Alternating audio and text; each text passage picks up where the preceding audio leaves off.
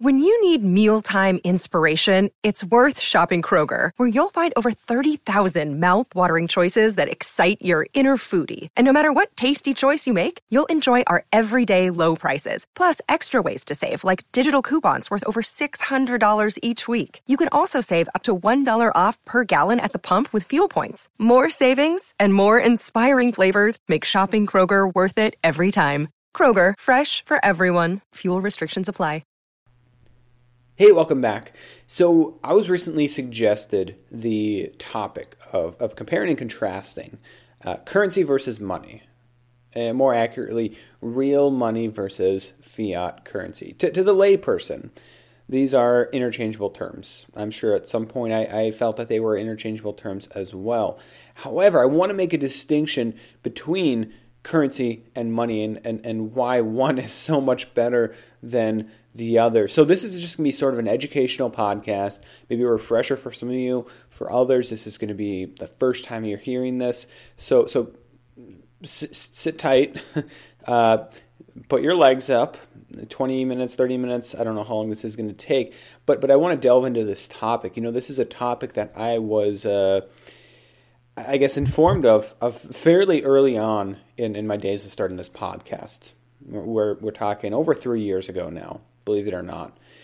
I understood the qualities of a good money, good type of money, and why fiat currency was bad at the time. However, I cannot tell you how many times early on there was some crotchety old man, that's just how I'm imagining these people, almost getting borderline angry whenever I would say in a podcast money when I'm talking about fiat, when I'm talking about dollars, right? They're saying, stop, use that term money, only use fiat. And I think they've loosened up over the years.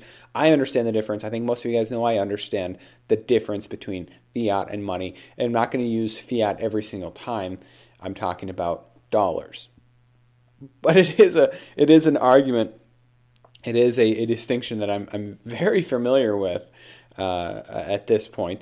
And I think it is important, even though it can be kind of overly critical, it can be kind of nagging if somebody's always getting upset with you because you don't use the term fiat every time you talk about dollars. It is important to be very cognizant of the distinction between money and just what we have right now, just currency. So I think a good place to start off would just be a definition of these two. And there's, I'm sure, many different academic definitions, many different economic definitions of money versus currency. But you guys are more or less lay people, just like I am, right? I'm not a academic. I hold no degrees or licenses in any of this. So why don't we just start off with Investopedia, which is a not perfect website, but does have a slant towards things like precious metals and some of the things that you and I buy into. And, we'll just go off of their definitions for the time being. So we'll start off with money, according to Investopedia. Money is an economic unit that functions as a generally recognized medium of exchange for transactional purposes in an economy. Money provides the service of reducing transaction cost, namely the double coincidence of wants. Money originates in the form of a commodity, having a physical property to be adopted by market participants as a medium of exchange. Money can be market determined, officially issued legal tender, or fiat monies. Money substitutes in fiduciary media, and electronic cryptocurrencies. So I would tend to agree that, yes, we can treat the dollar as money. It's not what we'd consider real money, but for all intents and purposes, it is money. It's an economic unit that functions as a generally recognized medium of exchange for transactional purposes in an economy. Is it perfect? No, it's deeply flawed. It does not have many of the key features of good money. But nonetheless, we can call it money even if it's not real money or even if it's not good money. So let's move to the definition of currency. Currency definition, again, according to Investopedia, currency is a medium of exchange for goods and services. In short, it's money in the form of paper or coins, usually issued by a government and generally accepted at its face value as a method of payment. Well, Matt, it kind of sounds like currency and money are the same thing. And yet I want to make a distinction here.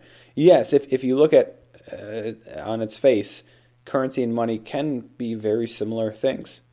But the distinction that I want to make today is what we today treat as currency and that what us silver and gold stackers treat as real money, i.e. precious metals.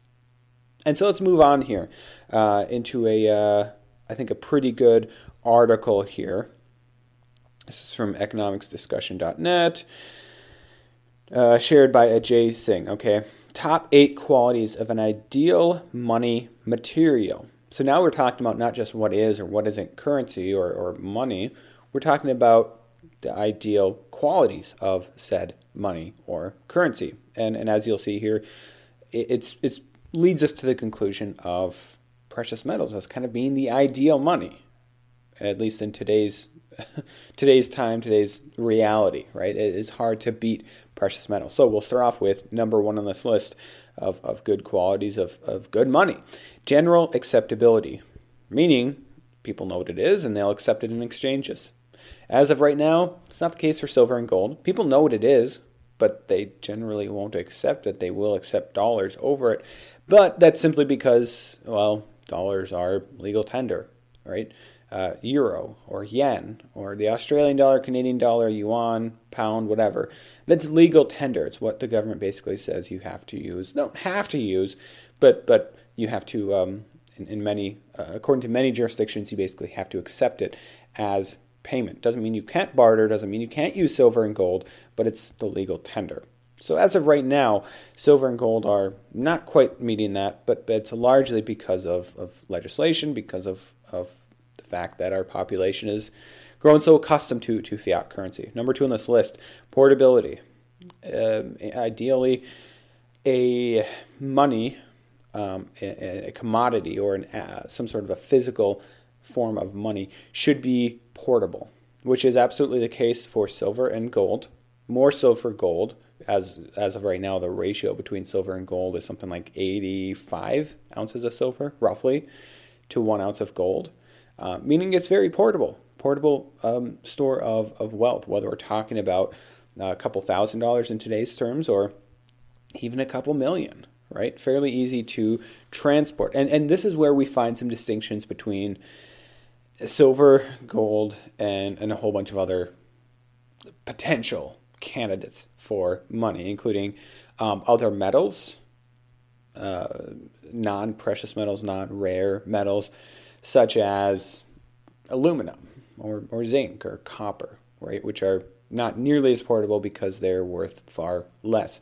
Same thing goes for something like crude oil or cattle or grain. Those things are not portable. They're not portable stores of wealth. You can load them up in your vehicle, but good luck going to the store and trading a barrel of crude oil for, I don't know, a couple gallons of gas, 10 gallons of gas or something like that. It doesn't work that way. Number 3 on this list, indestructibility or durability. It needs to basically be durable. It needs to not fall apart, right? Which again removes some of those other ones from consideration, such as many grains or cattle or something else that is maybe a very valuable, a hot commodity, a widely traded commodity, but is neither portable nor durable. Silver and gold do meet that criteria. Dollars do not. Dollars do not. Dollars can be created. They can be destroyed by the Federal Reserve or by other central banks for whatever fiat currency we're talking about. They are created every time you take out a loan, right? And they're destroyed every time you pay back that loan. They're created every time the Fed decides to intervene in the money markets or repo markets or buy some bonds. And it can be destroyed whenever they, on the rare occasion, decide to get rid of some of those assets, right? So indestructibility and durability doesn't apply to the dollar, but it does to silver and gold. We're still finding gold and silver coins today from the time of the Roman Empire and before that. Number 4 on this list, homogeneity. So this is basically a term for they're all the same. Yes, there's different types of silver coins, different types of silver and gold bars and coins and whatnot. But this is basically distinguishing silver and gold from many other assets which are very different. I mean, the silver in an American Silver Eagle is basically the same as a Canadian maple leaf, although a maple leaf is slightly more pure, right? But it's still just 1 ounce of silver. Whereas if we're talking about cattle, there's such things as good cattle and bad cattle and different breeds. Even crude oil, right? There's many different grades of crude oil rated on their level of sulfur content and other criteria that people look at, and it determines the value of said crude oil. Not all crude oil is priced at the same price, right? Another reason why, yes, crude oil, it'd be a step in the right direction if some country decided to back their currency with it, but it's not ideal. Homogeneity is important, and it is also a quality that is currently in place for dollars as well, but that's just because they're just a standardized unit, standardized fiat currency. Number 5, divisibility, something you can easily divide. So for the case of cattle, unless we're talking about butchered cattle, you can't do that with them. They obviously wouldn't last. You can for a lot of other commodities, though, a lot of other metals, grains, oil, and you can do it for the dollar, and of course, precious metals. But nonetheless, it is important, divisibility, and it's also why we don't use other assets like jewels, diamonds. Cut a diamond in half, and you kind of ruin the value of the diamond. A good chunk of that value. Same thing goes if we all used Rembrandts as currency. They just lose their value to divide them up. Number 6, malleability. Quote, the money material should be capable of being melted, beaten, and given convenient shapes. It should be neither too hard nor too soft. If the former, it cannot be easily coined if it's too hard. If the latter, it would not last long if it's too soft. It should also possess the attribute of impressionability, so it may easily receive the impression. So basically, a metal in the term malleability, because oxen, oil, fiat currency are generally not malleable. They need to be of a good material for coining, for minting, because that is important. That countries can place their mark on said coins to avoid counterfeits, right? Nobody cares if you counterfeit a silver coin with another silver coin. It's still silver, but it's pretty easy to game the system and counterfeit it with a non-silver coin, a silver-plated coin, and all of a sudden you have a counterfeit. Cognizability. That's a funny word, but basically this is number 7 on the list. That can be easily recognized and distinguished from other substances. Again, this is even today the case for silver and gold. Yeah, there's fool's gold and there's other white metals out there like silver and whatnot, but people generally know what silver and gold are, and it fits that quality. And then finally, number 8, and this is one of the key distinctions between fiat and money, real money, silver and gold: stability of value. Money should not be subject to fluctuations in value. This is a quote. Fluctuating standard of value is just like a changing yard or kilogram. The value of a material, which is used to measure the value of all the other materials, must be stable. Therefore, the ideal money commodity should, as such, possess utility, portability, durability, homogeneity, divisibility, malleability, cognizability, and stability of value. Wow. Okay, so really a great article summing up, and I figured I'd break these down piece by piece for you because these are often things that are repeated over and over again. This is why it's so important. And so that last one I think is really key, because I'll tell you what, I found another article elsewhere. This one from EconLeaks, okay, shared by some user, Hema Wad over there, and they add to this list, okay? And so you tell me what they added to this list, and we'll go through that of qualities of good money: acceptability, durability, portability, scarcity, divisibility, cognizability, malleability, homogeneity and uniformity, elasticity, stability of value, storability, economical, effective supervision, government support. Oh wow, that's 14 there. And some of them I would agree with are still good qualities of money that weren't listed beforehand. Scarcity, although scarcity is sort of implicit in the stability of value for silver and gold. But yes, scarcity does help. It is not the case for the dollar, though, or for most fiat currencies around the world. But there's some other ones that they added in there as well. How about this one? Elasticity. Doesn't mean that it can stretch. Doesn't mean that you can stretch a dollar bill or stretch a gold coin. What they mean is that the money supply is elastic. We're talking central banking here at this point. That it can expand and shrink as needed. Paper money or fiat currency possesses a quality of elasticity, which on the surface sounds like, oh, it's not that bad of an idea. You could have a central entity control the supply of money somewhat and in turn basically control the economy slightly to make booms not as bad, make busts not as bad and help booms last longer. But that can be so easily abused when people decide that we don't want any busts at all and we want the boom to last forever, which ultimately leads to a massive bust because they let the boom last for too long and they extended it through artificial means, including playing around with the elasticity of the money supply. The other ones they listed economical. This one makes sense as well, and it sort of goes along the line of portability. Something that works well in terms of economic terms. Now, I mean, when we're talking about gold versus fiat or dollar bills, there's nothing wrong with backing a currency with gold or silver as long as there's a lot of implicit trust in that backing, right? That you can easily exchange your dollars for silver and gold and vice versa. Nothing wrong with that. And so that sort of ruins the argument against silver and gold as not being good for trade, not being good for commerce. Because, yeah, you're right. Nobody wants to carry around a ton of, well, maybe some of you guys do, carry around a ton of gold and silver coins and bars for their trip to Walmart, right? Just like countries don't want to exchange a whole ton of gold when one, say, Chinese company imports a bunch of goods into the United States and then they have to transport that ton back. No, there's something wrong with using a backed currency. It's not perfect, right? There's a level of trust there.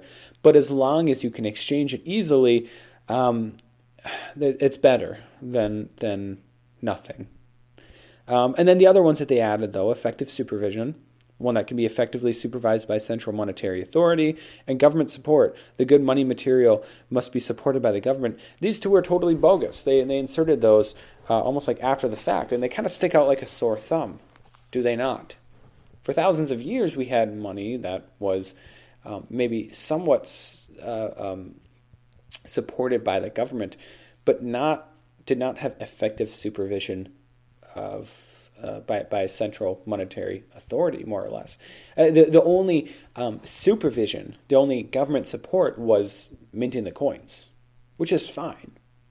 Sure, that's understandable. I mean, that was the case before we were taken off of the gold standard. That was the case for the 90% silver that many of you guys own. That was the case for the silver coins of the Roman Empire, right? That they were minted, right? Oftentimes with an emperor's face or with a president's face. And there's nothing wrong with that. But what's implicit in this article and these statements is that there has to be a central bank that's controlling all of this. And that's where I think it goes awry, because central banks, again, manipulate money, basically, because they have the incredible power of a printing press.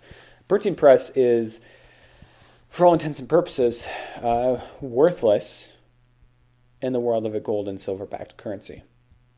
Unless a government decides to try and screw up that whole trust system and fraudulently print more money than they actually have gold and silver to back it with, right? That's always a possibility. But when you have effective supervision, here's the thing. People did not, back when we had silver and gold coins in circulation, people did not give them value. They did not say that gold and silver had value because it was minted by the U.S. government or by the Roman Empire. No, the minting was basically because it gave it a sense of legitimacy. It helped solidify in the minds of everyday Americans or everyday Romans that this is real silver, this is real gold. Because if you do a good job of minting it,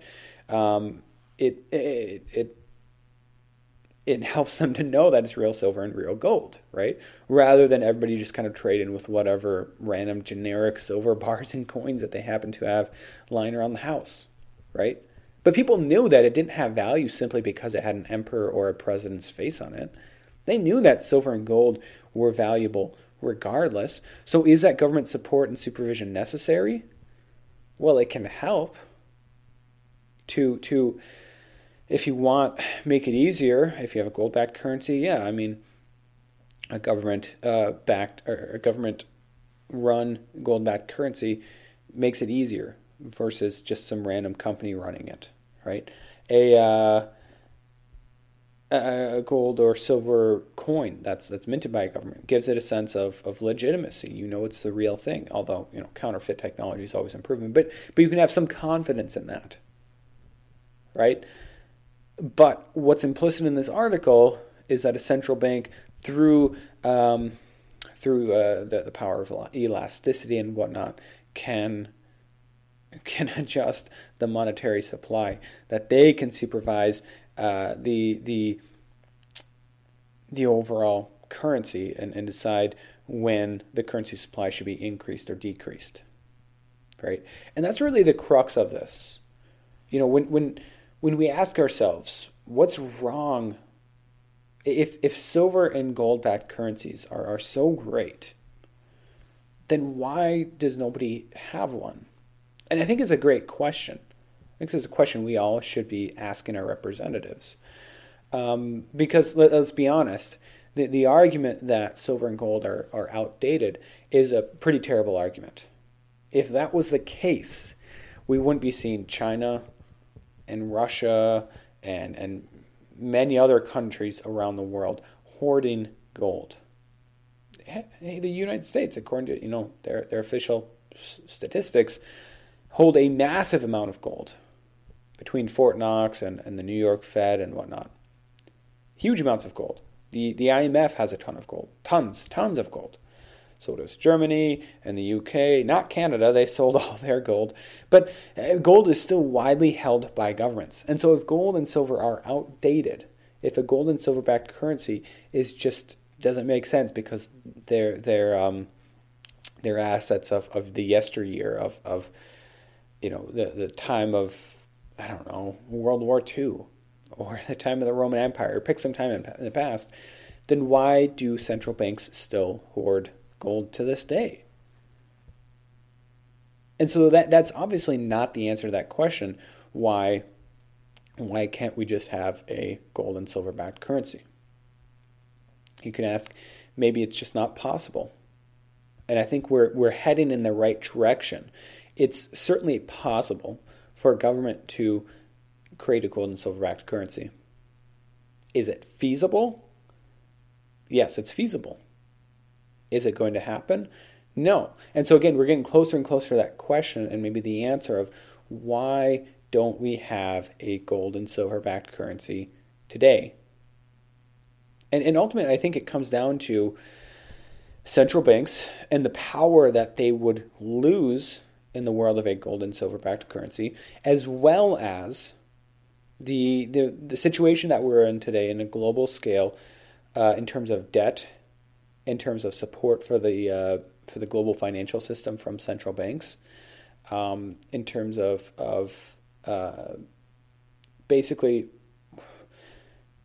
today's, whether we're talking about the U.S. or China or the Eurozone, would it be possible to create a gold and silver backed currency? I'm not so sure. Without entirely ripping apart the current fabric of the financial system. Because our current financial system is built on excess, it's built on money printing, it's built on stimulus, and it's built on debt. It's built on debasement of currency. And so could we change that? Yes, but that would be an incredibly difficult decision for, I think, the average lawmaker, the average president, prime minister, what have you, to make. Because it would involve throwing away everything that we have right now, likely a massive crash and we'd somehow have to start again. It'd be a huge risk for a lot of these currencies, even the dollar, which currently continues to enjoy global reserve currency status. If we were to trash the current dollar, because that's what we'd ultimately have to do, and start a new one backed by gold, because what we have right now in circulation would be, I think, difficult to back with gold, and we'd probably have to start over. We'd run the risk of crashing everything, right? It just wouldn't be popular over the short term. People would be asking, why are you doing this? Academics that know everything would say, this is a bad move. What is this president, what is this Fed chairman thinking? This is not the road to stability. And over the short term, they're right. Over the long term, there'd be huge benefit to it. But to answer the question of, if silver and gold currencies are so great, how come we don't have them now? I think the answer is twofold. First of all, it would be extremely painful to ever convert to something like that. Does it mean it's a bad idea? No. Absolutely not. I think it's a great idea. Doesn't mean it's going to happen. Opinions vary. But the other side of that answer is that central banks, which currently wield an enormous amount of power, and governments and central banks, they work together. One, in today's world, one cannot exist without the other.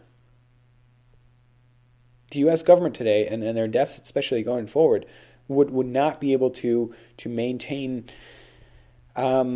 relatively low interest rates, would not be able to maintain today's rate of inflation, whatever that might be, without the Fed watching their backs. Yes, the Fed contributes to that inflation, but I think it'd be much, much higher if they didn't have the Fed in place to monetize some of that debt and to help them out over the short term. Obviously, they're damaging everything over the long term. But governments and central banks have an enormous amount of power because of the printing press. And this has been the case throughout history. This is not a new phenomenon. The Fed has been in existence for about 106, I think coming up in 106 years now. But many central banks existed well before this. And time again, you have this system where a government, regardless of who's in office or who's on the throne, decides that we can print our way out of this mess. We can print our way out of a war. We can print our way out of an economic recession or a depression through a central bank. And by doing so, we can skip all of the pain of a recession. We can skip all the pain of a war without any of the repercussions. But of course, we know from history that there are eventually repercussions. Most notably, the devaluation of a currency. And so I mean, let's ask ourselves again, like I said before, the US dollar today does have some of those qualities of good money. General acceptability, check. Portability, check. Indestructibility or durability, half check. Homogeneity, check. Divisibility, check. Malleability, it's not a metal, so it doesn't really apply. Cognizability, check. And number 8, stability of value. Does it have stability of value? I would argue check, yes, relative to where we're heading. Obviously, since the Fed came on the scene 160 years ago, the dollar's lost something like 98% of its value. But it's going to get much, much worse. It's going to get much, much worse before anything ever gets better. And so when you remove that, the repercussions of this government and central bank pairing up to try and skip the normal kind of cycle of the economy, normal cycle of what happens when you overextend your budget, ultimately what they're going to lose is that stability of value. That's kind of the fourth leg on a four-legged chair, right? And when you remove that, you quickly see that some of these other ones fall away as well. Most notably, general acceptability. People will accept it, maybe for a while, but over time, people realize that it is not all that it's cracked up to be. That as that stability value collapses at a faster and faster rate, what happens is ultimately inflation. People want to, first of all, you have the velocity of money increasing because you not only have the supply increasing, which is leading to inflation, but all of a sudden you have this velocity of money increasing, meaning it's changing hands faster and faster. I mean, think of it this way. When you have officially stated 10% inflation, which we're not that far off of right now, it's just not officially stated, okay? But let's say you're talking about 10% inflation year over year, meaning your $100 that you get today will be worth $90 next Christmas season. You're much, much less likely to save that, especially if the interest rate your bank is giving you is like half a percentage point, right? It's just not worth it at that point. And so you're going to get rid of it. You're going to spend it. The faster you spend it, the less value you lose. And that increases the velocity of said money. And so you go out and you spend it at such and such shop, and now it's in their bank account. Maybe it's a shop owner, maybe it's a company, right? Let's say you go and you buy $100 worth of goods on the Google Play Store. Now Google, which currently sits on a huge pile of cash, has an extra $100 of cash. But hey, guess what? Google's huge pile of cash, let's say $100 billion, is basically going to be worth $90 billion in today's spending power terms a year from now because of this 10% inflation. So what are they going to do with that? They're going to spend it. They're going to go out and buy up they're going to make some capital investments, maybe hire employees. Maybe they're going to buy some sort of an asset, whether it be land, production facilities, network and equipment, whatever. Or they're just going to buy an entire, smaller company or a couple companies, right? And the velocity of money has continued to speed up.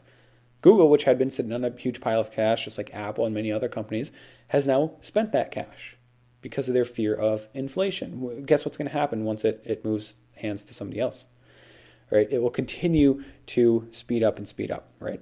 And so once you pull out that leg of stability of value, which already is not intact. I mean, obviously the dollar has lost a ton of value over the years, but once that accelerates, you have sort of a cascading series of events that lead to the full-blown destruction of that currency. And that's where we're heading. And that's why money, real money, silver and gold, are so much better. They don't have that problem of stability of value. Does their value fluctuate? Yeah. And their value would fluctuate, in theory, if we're talking about the different supply and demand characteristics of silver and gold. The value of silver, value of gold might drop a little bit from year to year if there's a ton of mining of said metals, right? It might increase in value. You might have more or less deflation if mining slows down, as a trend has been, or if demand picks up, right? But they're never going to lose all of their value. They're never going to have that problem of inflation or hyperinflation, right? It's not that hard to just keep the growth of the money in the system steady with the growth of the economy, or steady with the growth of population, right? Or not at all, because there's nothing wrong with deflation either, right? It's not like if you're not inflating the monetary supply in line with GDP growth or population growth, that something bad is going to happen, because it's not like gold and silver aren't being mined anymore. There's going to be plenty of gold and silver entering the system, just not in the form of currency. People can still hold silver and gold outside of government minted coins, right? So that's the difference in this 30 plus minutes here. That's the difference between real money and what people like to call today money. Maybe with a dollar sign, maybe with a euro or a pound sign. Not a pound sign, but the British pound sign. That's what people like to call money, but it ultimately is just currency. Currency can be money, but money is not always currency. Am I saying that right? Currency can be money, but it's not always money. Money is generally currency. And right now what we have is this weird situation where what we would consider real money is actually not currency. People don't buy silver, or people don't use silver and gold for currency. But nonetheless, it still holds the values of portability, indestructibility, durability, homogeneity, divisibility, malleability, cognizability, and stability of value. And the only one that's currently lacking is general acceptability. But that one rises in tandem with the fall in stability of value of the current fiat system. So I hope that this has been educational. I hope this has been a good talk for all of you. As always, I'd like to thank you all from the bottom of my heart for tuning in to today's podcast. And God bless.